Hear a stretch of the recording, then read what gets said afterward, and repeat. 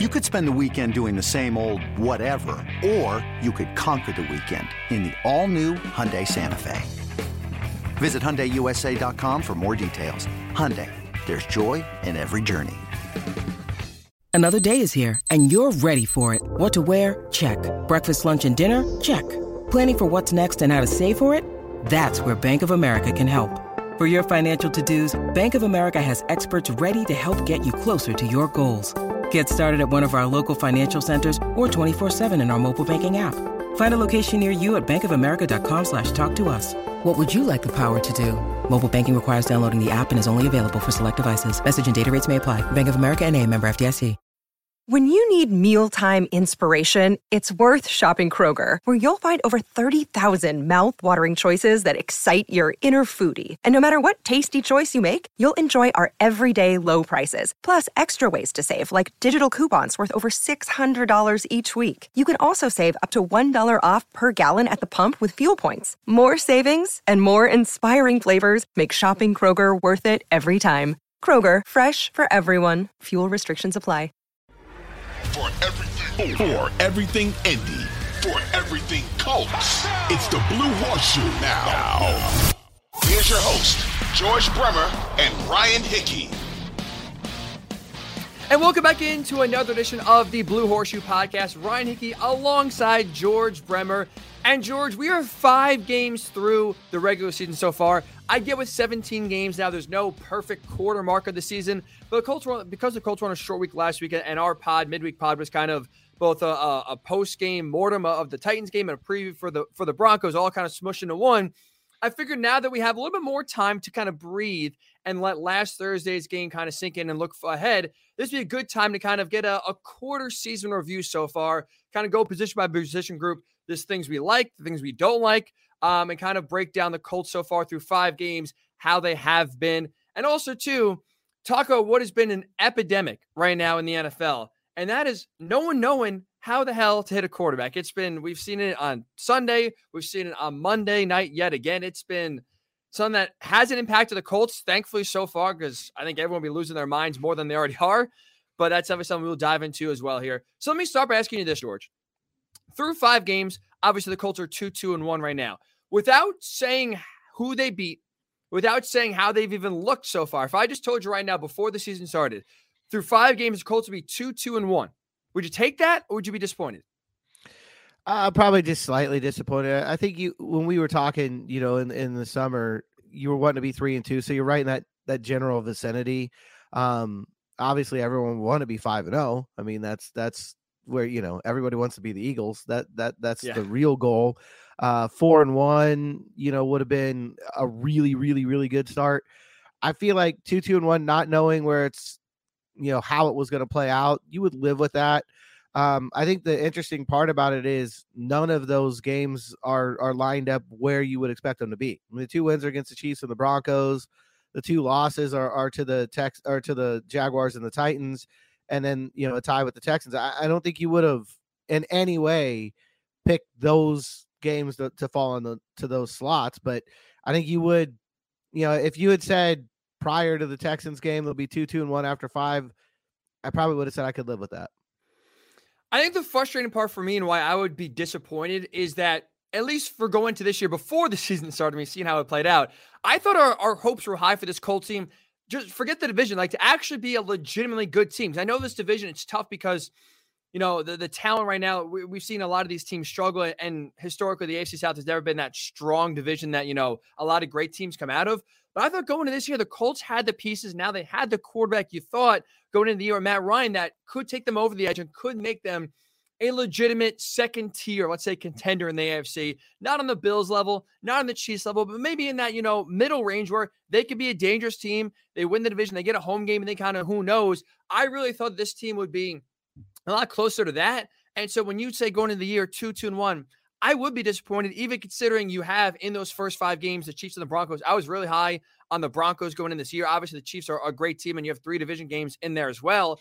I was really thinking that this Colts team was going to be different going into this season. We've talked about the importance of getting off to a hot start. I think it would have been disappointing, even if back in August we said, hey, they're 2-2-1 after 5, and kind of, even if you want to, you can pick the 2 wins which you probably say Jaguars and Titans, right? If you had to pick the 2 wins, considering the division where they are. But nonetheless, we've seen how they play. The record is nowhere near, you're happy to be 2-1 with how they played so far these first 5 games, which has been mostly pretty pitiful. Yeah. I mean, that's the thing. You go through 5 games and you don't feel good about any of the games. Even the 2 wins have been really kind of ugly wins that the other team had a lot to do with making those True. come about. So I think there's not been a game that you came out of all year where you felt like, I feel good about this football team, where you can say this is really working well and moving forward, they can build off of this. There's smaller things. We're going to break this down here in a couple minutes. There's smaller units within the team that I think have had some positive moments and have given reason to be excited moving forward. But the team as a whole right now, there's nothing they've done that looks sustainable. There's no game you can point to and say, if they play like that, they'll be all right. So let's dive. You just mentioned George. Let's dive into, because you're 100% right. There, even though for the most part it's been ugly, there are some bright spots so far in this team when you kind of go position by position. So let's kind of do a progress report. I know, at least for me, that brings back some PTSD back in the day, anytime you had parent-teacher conferences, because usually that's more bad than good. But let's just do a little progress report so far in each position group. Give them a little grade so far, how they've been through 5 games. We'll start with the offense here in the first segment. Quarterback is obviously where we have to start. Matt Ryan, George. What grade through 5 games would you give the new Colts quarterback? I give him a D, and the only thing that keeps him from being an F is the fourth quarter. I mean, he's been good at bringing this team back, whether it's a 17-point comeback in Houston, whether it's, getting the win in Kansas City, even the field goal drives in the fourth quarter and overtime that you would want more. It'd be nice to finish one of those drives in the end zone, but he did what he had to do to win that game. So, tip your cap there. But the first 3 quarters, it's an F. The turnovers are completely unacceptable. No one's going to even, I can't imagine anyone arguing that point. 11 fumbles. I think that's the most in by any NFL player through the first 5 weeks since the merger in 1970. They've been lucky to get 8 of them back, but even when they recover those fumbles, they're putting an offense that's already struggling behind the chains. And then, the 7 interceptions, he was just forcing throws in Denver, and I don't think there's much excuse for that. We'll get into that a little bit more when we talk about the receivers, but I think they've been better than expected. There's no reason to force the ball to Michael Pittman at this point. That's just a bad decision, and that's what led to those 2 picks. They're lucky they survived them, in all honesty. Tip your cap to the defense in that regard, but I feel like for 3 quarters, Matt Ryan has been awful, and the fourth quarter, he's been pretty good. I'll give him a D as an overall grade. I'll go C-, so basically the same ballpark. I'll be a little bit nicer because everything you just said is 100% right. The one thing I guess I'll give him a little credit for is that even in different spurts of the game, he's not been horrendous when he has time. Now, we could talk about the offensive line and how much their impact is with the fumbles, with the picks. Like you said, Denver especially, there's no excuse for either interception. Unacceptable. But really, you look at the Chiefs game, you look at the Titans game at different areas. When he's had time to set his feet, kind of read a defense, he's not been terrible. He's been efficient. He's, again, not putting up and maybe not as consistent as I would have liked so far. But again, we're also talking about, I'm going to C-, you're getting him a D. It's not like, we're trying to paint a rosy picture, put lipstick on a pig. That's basically what we're doing here to dress, at least what I'm doing, try to dress it up a little bit better, give him credit for maybe a few good drives in the second quarter compared to, what we've seen so far. But you're right. Either way, he's been below average, or what you would want so far in every game in the first 3 quarters. His credit in the fourth quarter, like you said, that's really the only reason why it's not an F so far or a D-, is just that he has so far rallied this team. Even losses has gotten to the point where you could tie the Texans or get to a point where you're within 1 score against the Titans. You want to come through. His credit came through against the Chiefs so far, came through against the Broncos. And what was, you could argue, one of the worst games maybe of his career ever with how those first 3.5 quarters went. So either way, like I said, a massive disappointment so far from Matt Ryan. Definitely nowhere near the level of play we thought. Nowhere near, if you want to say, the adult in the room he was brought in to be as a 15-year veteran who's supposed to make the layups and supposed to, bare minimum, make good decisions with the football, like you just highlighted, George. Whether it's holding on to it or whether it's making decisions throwing the ball, it's been anything but already the same number of interceptions as Carson Wentz had all of last year. Whew, not what you want for sure. How about running back? I'll go first here because I'll be honest, I don't want this to be a cop-out, but you do see it in progress reports in school. So I'm going to try to mirror that. I'm going to say incomplete. I'm going to say incomplete because I think there's two factors that make it tough to grade. Number one, the offensive line. Clearly, Jonathan Taylor, I don't think has just all of a sudden forgot how to read a defense and read a hole and know where to go, or has lost speed or power. He's still a great running back that has not had many opportunities to kind of get his feet going here and get some positive momentum past the line of scrimmage. It feels like so many times he's fighting just to get 2 yards. It's like, wow, that's an impressive 2-yard run. It feels almost like a give up at this point to run the ball with how bad the offensive line has been at run blocking. So that's tough to evaluate, number one. And number two, I thought both him and Nyheim Hines would be more of a focal point in the passing game, especially coming into the year with the question marks around their receivers and tight ends. And I get that's not really their fault per se. I think it's a lot with play calling, even the way Matt Ryan's reading the field. I don't think they've gotten enough opportunities in the passing game. I think Nyheim Hines was going to get that opportunity on Thursday. Obviously, we know we got unfortunately hurt and missed really the rest of the game after the first drive. But that's an area where I really thought Hines especially would be used a lot more in the slot, getting balls out of the backfield. We've seen them both in the field, I think, more already this year than we saw last year. I just don't feel like they're getting used enough. So I'll say incomplete just because I feel like it's so tough to grade them when the offensive line's been so bad. And the one area maybe they could get, a little burst in the passing game, they've not been utilized or not even been targeted for the most part. Yeah, no, I agree. I think that it's really hard to kind of grade everybody in the backfield right now because the offensive line is just causing so many issues. I'm still going to give him a grade. I'm going to say a C- right now. I don't think Jonathan Taylor trusts what he's seeing in front of him. From what I've seen, I don't blame him. I wouldn't if I was him either, and he's not going to come out and say it. But from what I've seen, he doesn't seem to be hitting the hole as fast as he was a year ago. And I think a lot of that is he doesn't trust it's going to be there. He thinks he's running into a brick wall and he's waiting, trying to find a seam, playing a little bit more like Le'Veon Bell, which isn't necessarily his game, trying to wait back there and try to find something after the snap. I don't blame him. I think he's been forced into that. But I think that's where he's at right now. I also think, and this is easy for me to say now because you can't prove it or disprove it, I feel like it would have been a very different game Thursday if he'd been healthy and been able to go. When you see what Philip Lindsay was able to come in and do, and we see what Deion Jackson especially was able to come in and do, I think if Jonathan Taylor's out there, it might have been a big game for him. We know that Denver had struggled stopping the run. They struggled at times in that game as well. I just think it would have been a different football game, and we might feel a little bit differently about the running back situation, but that doesn't matter. We can go back to, if Rodrigo Blankenship makes the field goal in overtime, they're tied for first place. There's a lot of ifs. They don't matter. We got to deal with what was there. I think Hines, I'd like to see some more opportunities for him, but I'm also a little bit disappointed with what he's done with the opportunities he's had. Now, not so much running the ball because no one's outside of Taylor. It's like going into this week, it was like 1.7 yards per carry, I think, for players who were not Jonathan Taylor, which is telling you a lot about this offensive line. But even in a passing game, I just don't feel like he's making people miss the way that he was, in some years past. Probably a lot of that's just not getting the ball in stride in the right spot. The things we thought would happen with Matt Ryan, they're not happening. I think that's an area that could quickly improve. I think Taylor's going to get better every year. If you look at his numbers, September is his worst month. He gets better every month of the season.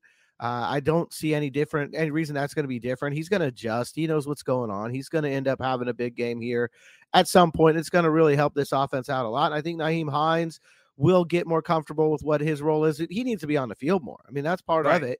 He's got to get out there, get in a flow and get those opportunities. We'll see how it plays out. Right now, I'd say C-. I think a lot of what's going on with them, much like with Matt Ryan, isn't all their fault. But I do think there are opportunities that they could take a little more advantage of than they have to this point. And you're right. Two quick things. With Nyheim Hines, too, even before he got hurt, I think it was the first play, the second play of the game in Denver.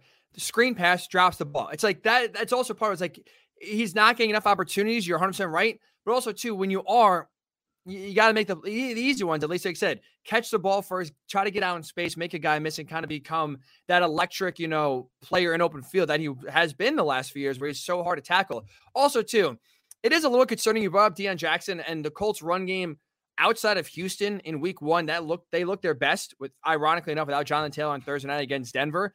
It's also concerning that you could argue his performance, 13 carries for 62 yards, was the second best performance of the season so far. Like Jonathan Taylor, obviously week one against Houston was $130 or something like that. It was great down the stretch. But outside of that, it's been a whole lot of nothing. And we're sitting here talking about, a fourth string running back that had the second best performance of the season so far. Yeah, lots of credit to Deion Jackson for that too. I mean, Absolutely. Lots of not credit to everybody else for leading that way, but for him to come in and especially late in the game run the way that he did, he's a big part of that victory. You know, we talk a lot about Grover Stewart, Stephon Gilmore, these guys that made huge plays. I think Deion Jackson was kind of underrated in that game, but I don't know where he fits in moving forward. You're not going to take a ton of reps away from Jonathan Taylor to get him out there, but I do think you feel better now. You know, if he gets a series here and a series there, I think he's earned that, and it's probably a good thing. You want to kind of take some of that wear and tear off of Jonathan Taylor. 100%. I think Deion Jackson's shown he can maybe be that guy.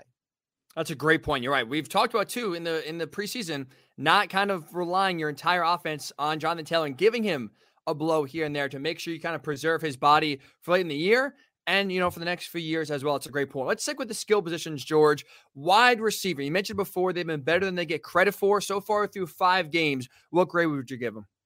I'm going to give them the best grade on offense. I'm going to give them a B. And I might be a little high here, but I feel like especially the last couple of weeks in particular, Alec Pierce has looked like the real deal. I mean, you know, talking about one individual, he's really coming on. He's been everything that they hoped that he would be outside of that week 1 game in Houston. Strong hands, really good 50-50 ball, you know, production.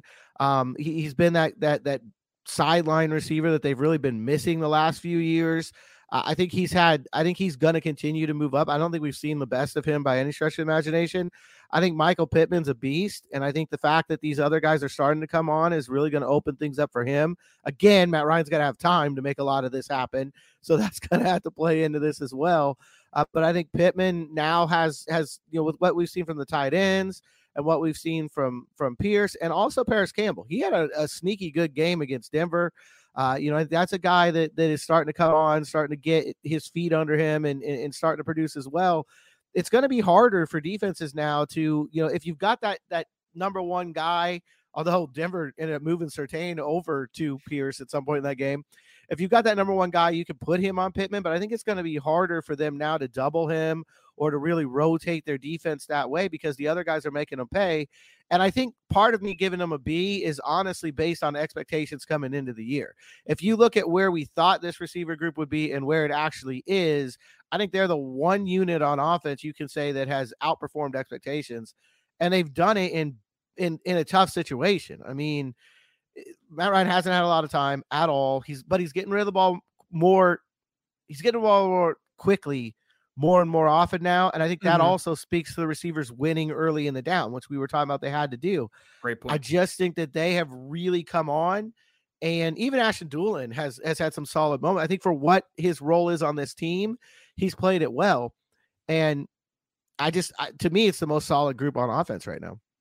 It's definitely the group that has, I think, improved every game, like consistently gotten better. And they have made, like you said, the biggest stride and the most consistent improvement from week 1 to week 5 of any position group on this Colts team, without a doubt. Like you said, Alec Pierce is really settling in. I'm glad you brought up Paris Campbell.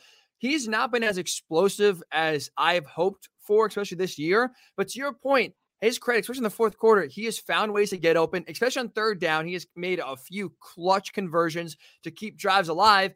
And so far, it's early, I know, through 5 weeks, he's been on the field, which is nice to see that so far nothing's really limiting him, which obviously, as we know, is a big issue. I'll go B-, because also you're right. Like with this receiver group, they started off slow. Not that was a huge surprise per se. We had a lot of questions, and that was kind of the one position on offense, especially we looked at with a lot of question marks, kind of like with a side eye of how good are they going to be and how quickly can they kind of get their footing. Houston was tough. We saw Alec Pierce drop, a touchdown pass wide open. It was, a tough debut for him. No one else was really winning their one-on-one battles like you mentioned. So we've seen progress. They're getting better, and it's been consistent for sure. So I'll go B-. We're both in the same group there for the most part because they have definitely gotten better as time gone on. And like you said, Matt Ryan now is starting to look more decisive, starting to look more comfortable, even though he's been under siege. Now you could see the trust starting to build with Matt Ryan and these new guys, and they're starting out to produce for him and make it some big plays when needed for sure. It's great to see, especially Alec Pierce on that last drive of regulation in Denver with 2 huge catches, including saving the game on what could have been and should have been an interception that sealed the win for Denver. That's one of those plays where you go back and watch film, and even in the moment, you kind of see right away, it's like, all right, that guy's winning my one-on-one battle. I'm going to slowly trust him more, give him more opportunities to make plays. How about tight ends? George, let's finish out the skill group. This is actually my highest grade, B+. Blocking wise, they've not been the best for sure. Agreed. But I will say, receiver wise, they have not gotten a lot of opportunities. But the reason why I'm giving them my highest grade is because I feel like all three tight ends, Mo Alley Cox, Kylan Granson, and Jelani Woods, when they have gotten their opportunities, they've come up clutch. Jelani Woods, 2 huge touchdowns, including the game-winning one against Kansas City. Mo Alley Cox, 2 touchdowns against the Titans in the red zone. Now he's become a target for Matt Ryan to look for. Kylan Granson has made some big-ish explosive plays, underneath, breaking a tackle, moving and grooving. So they haven't gotten a lot of opportunities whatsoever. I feel like they've not been targeted enough. Personally, that's like, especially on Thursday night, where there's an area that, you kind of see Denver has struggled with. I thought they were going to exploit that a little bit more than they have. But with the opportunities they have gotten, very limited, I've liked what I've seen so far from all three. Yeah, I think the tight ends have done a good job in the passing game. I'm going to break it down into 2 separate groups. I give them a B for their passing play because I think they've done a really good job. Mo Alley Cox in particular, I think, has been really good and pretty consistent in that regard. Jelani Woods has been a red zone threat, and Granson's been kind of sneaky in the way that Paris Campbell's been sneaky. He makes these plays and you kind of forget about them because they weren't necessarily, at the end of the game, or they weren't necessarily touchdowns, but they kept drives alive. He's also been really good on special teams. I don't know how you factor that into this grade, but he's been really good on special teams as well. So, but I'm going to give him a D for blocking. I think that's one of the biggest things. The offensive line deserves all the hate that it's been getting. It deserves every bit of criticism that's been leveled its way. But I think one of the guys that this team misses the most is Jack Doyle. He used to get out there and be a lead blocker on some of these runs, especially the sweeps and things like that. Clear out some of these linebackers, give Jonathan Taylor some room. These tight ends have not been able to do that. I don't know, though, how much of that's on them and how much of this is a Chris Ballard thing. I mean, you knew what you were losing in Jack Doyle, and you really didn't make a strong effort to go and get that fullback type of tight end in here. If you're going to ask Kylan Granson to block Jeffrey Simmons as they did against Tennessee, I'm not putting that on Kylan Granson. Right. That's on the coaching staff. That's on the general manager for putting him in that position. So it's a bad grade for them. But it's also, I think, on the coaches and on the front office, where is that hammer tight end? Where is that guy? You didn't bring him in. And so you can't really expect this group of guys to do that. Mo's been good at it at times. No one's as good as Jack Doyle was. Mo's been good at it at times. I think Jelani Woods eventually will be. He was asked to do a lot of it in college, and he's obviously a mountain of a man. So I think he will get there. But look, if Kylan Granson's blocking Jeffrey Simmons, something's not right in your scheme. And that's why, I can't be too harsh on them blocking was because you're right, George. You knew coming into this year what you had. You had a former basketball player in Mo Alley Cox who's more used in the passing game. He's a physical beast and should be physically able to block. But again, that's not really been his skill set or what he's been asked to do, especially when Jack Doyle's been on the team for, up until this year and Mo Alley's entire career. Kylan Granson, like I said, is an undersized tight end that has speed that, is a good route runner. And Jelani Woods is a rookie. He's a big body, but also too, it's tough to ask a rookie to consistently make those kind of blocks and put that responsibility on him when, still trying to kind of get his feet wet. And we didn't really think that he was going to make a big impact this year anyway. There was a chance he's going to get cut in the preseason before Alec Ogletree got hurt. So it's just kind of like, you're 100% right. You look at the 3 guys in the tight end room and it's like, it's on Chris Ballard for sure for not getting that guy. And it's also on Frank Reich and the offense for putting them in that position to where you're trusting a guy to do something that they're not accustomed to doing or they physically just can't do right now. It's tough. You're 100% right. So that brings us, George, to the most maligned, most scrutinized position on the team. Offensive line. I think we're in agreement here. So let's just count it down and say it together. The grade for the offensive line in 3, 2, and 1 is F. We all know that. Only because you can't give them a Z. Yeah. I don't know why it only goes to F. They really should make special occasions for when something's been so bad. Break out an H, break out a Z. You're right. Let's just go all the way down. Maybe create a new letter if you want to. For how bad it's been, but holy smokes, it has been ugly. It has been. The most disappointing part is, George. It's been everyone. It's one thing if it was Matt Pryor being so bad that they just can't do anything at left tackle. It's another thing if Danny Pinter is so bad that, he just destroys the line. But it's another thing where it's those two guys at times, but it's also Quentin Nelson, your all-pro guard, who we've seen just get beat one-on-one and give Matt Ryan no chance. Ryan Kelly has been pretty much a big disappointment this year, the entire season. And Braden Smith as well. Again, he's been another disappointment. It's all five. That's the scary part where it's not just the one or two guys that have been question marks anyway. It's the anchors of the team, and it's the three guys you paid to be a top three bare minimum offensive line in the NFL. And right now we're sitting there at a bottom three NFL offensive line. Yeah. And I mean, we know the importance of this with Frank Reich and Chris Ballard. They've talked about it. I don't know how many times. They put the money into this line because that's what they were expecting. When this line is good, the Colts are good. I mean, when you look at when this team's been really rolling since Frank Reich's been here, it's when the offensive line is doing its job, opening up running lanes, giving that quarterback time. When that's going on, this football team can be really good. When it's like it is right now, you see the results go the other way. And I 100% agree with you. It's everybody, which is really the concerning part. And I think I've seen a lot of noise on Twitter, in the last couple of days with Frank Reich saying that they're still kind of evaluating this. It's still a fluid situation. A lot of people upset with that. I don't understand where the anger with that is coming from. If you keep rolling out the same line, how do you expect anything to get better? Yes, you need continuity. Yes, you need to get five guys playing together. You need to get the best five guys on the field. You need to get that, that teamwork. But they gave up 6 sacks on Thursday in Denver. Who's going to look at that and say, let's just roll that back the way it was? And I get it. It was a short week. I understand all the things that go into that. Denver's a good front seven. It was a short week. It's a tough situation to be in. You had a rookie making his first start at left tackle.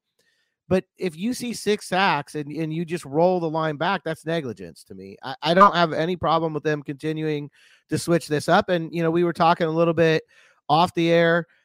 Is Dennis Kelly a potential answer for this team? Is he a guy that could come in maybe? And he's played all over the line during his career. So is that right tackle? Is it maybe one of the guard spots? What needs to happen? Is he a potential answer?